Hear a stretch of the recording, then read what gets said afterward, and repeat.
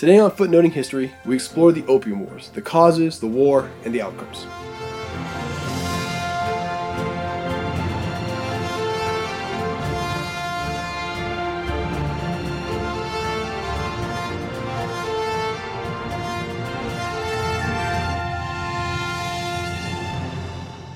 Jardine Matheson. Today, these two names represent an incredibly successful holding company with interests in everything from transportation to restaurants. But if we were to rewind the clock and look not at the company but at the founders, William Jardine and James Matheson, we would discover two men heavily invested in a single business pursuit, moving opium from India into China. Jardine and Matheson were not smugglers, nor were they, in the eyes of the English government, criminals.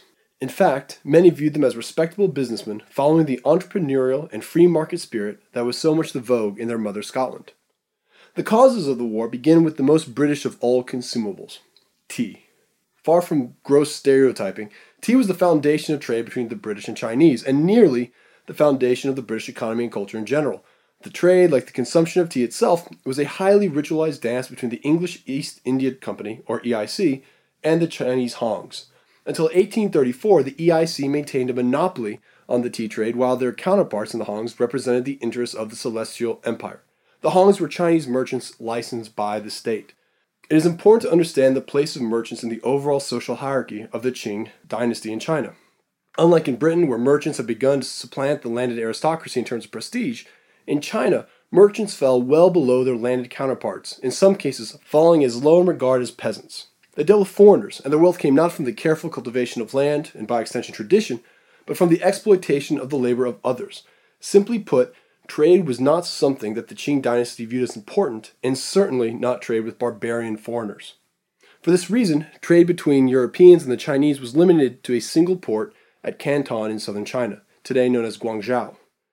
The Chinese government viewed both international trade in general and the products of Europeans as irrelevant and inferior. In fact, the only thing that the Celestial Empire was interested in was silver.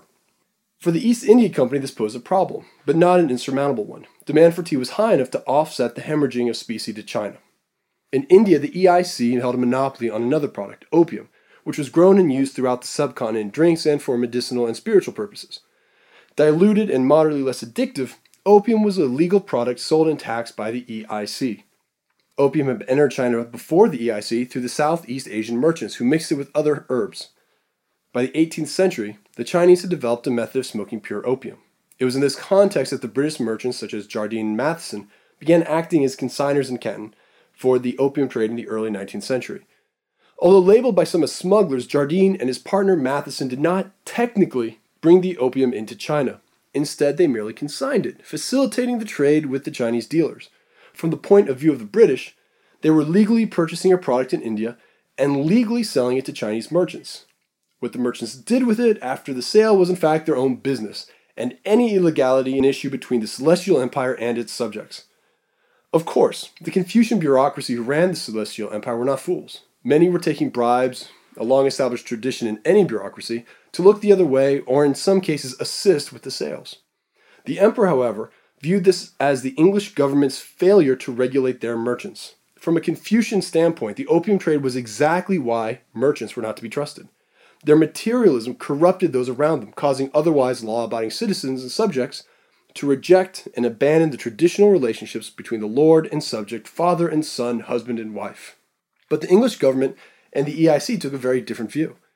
It is important to keep in mind the liberal influences of John Locke and those natural rights of life, liberty, and property.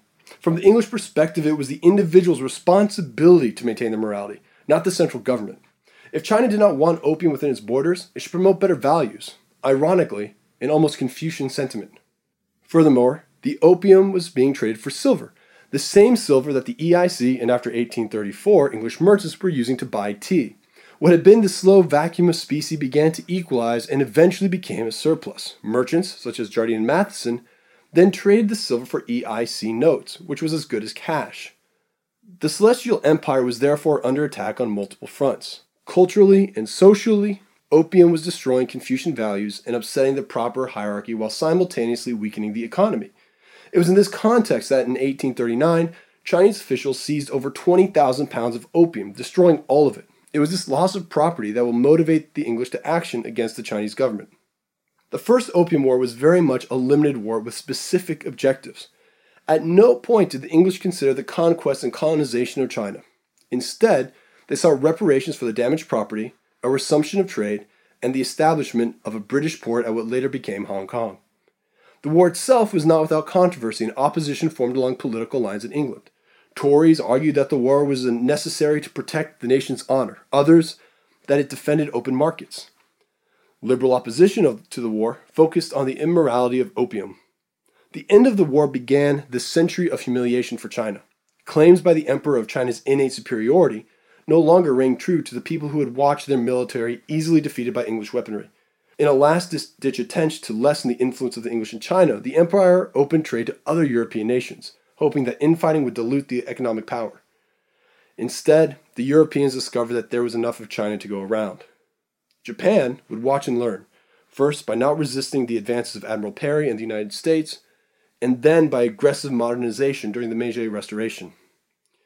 Throughout all of this was Jardine and Matheson, slowly expanding their trade interests to include tea, sugar, and cotton, and enlarging the area of trade to include the Philippines and parts of Southeast Asia.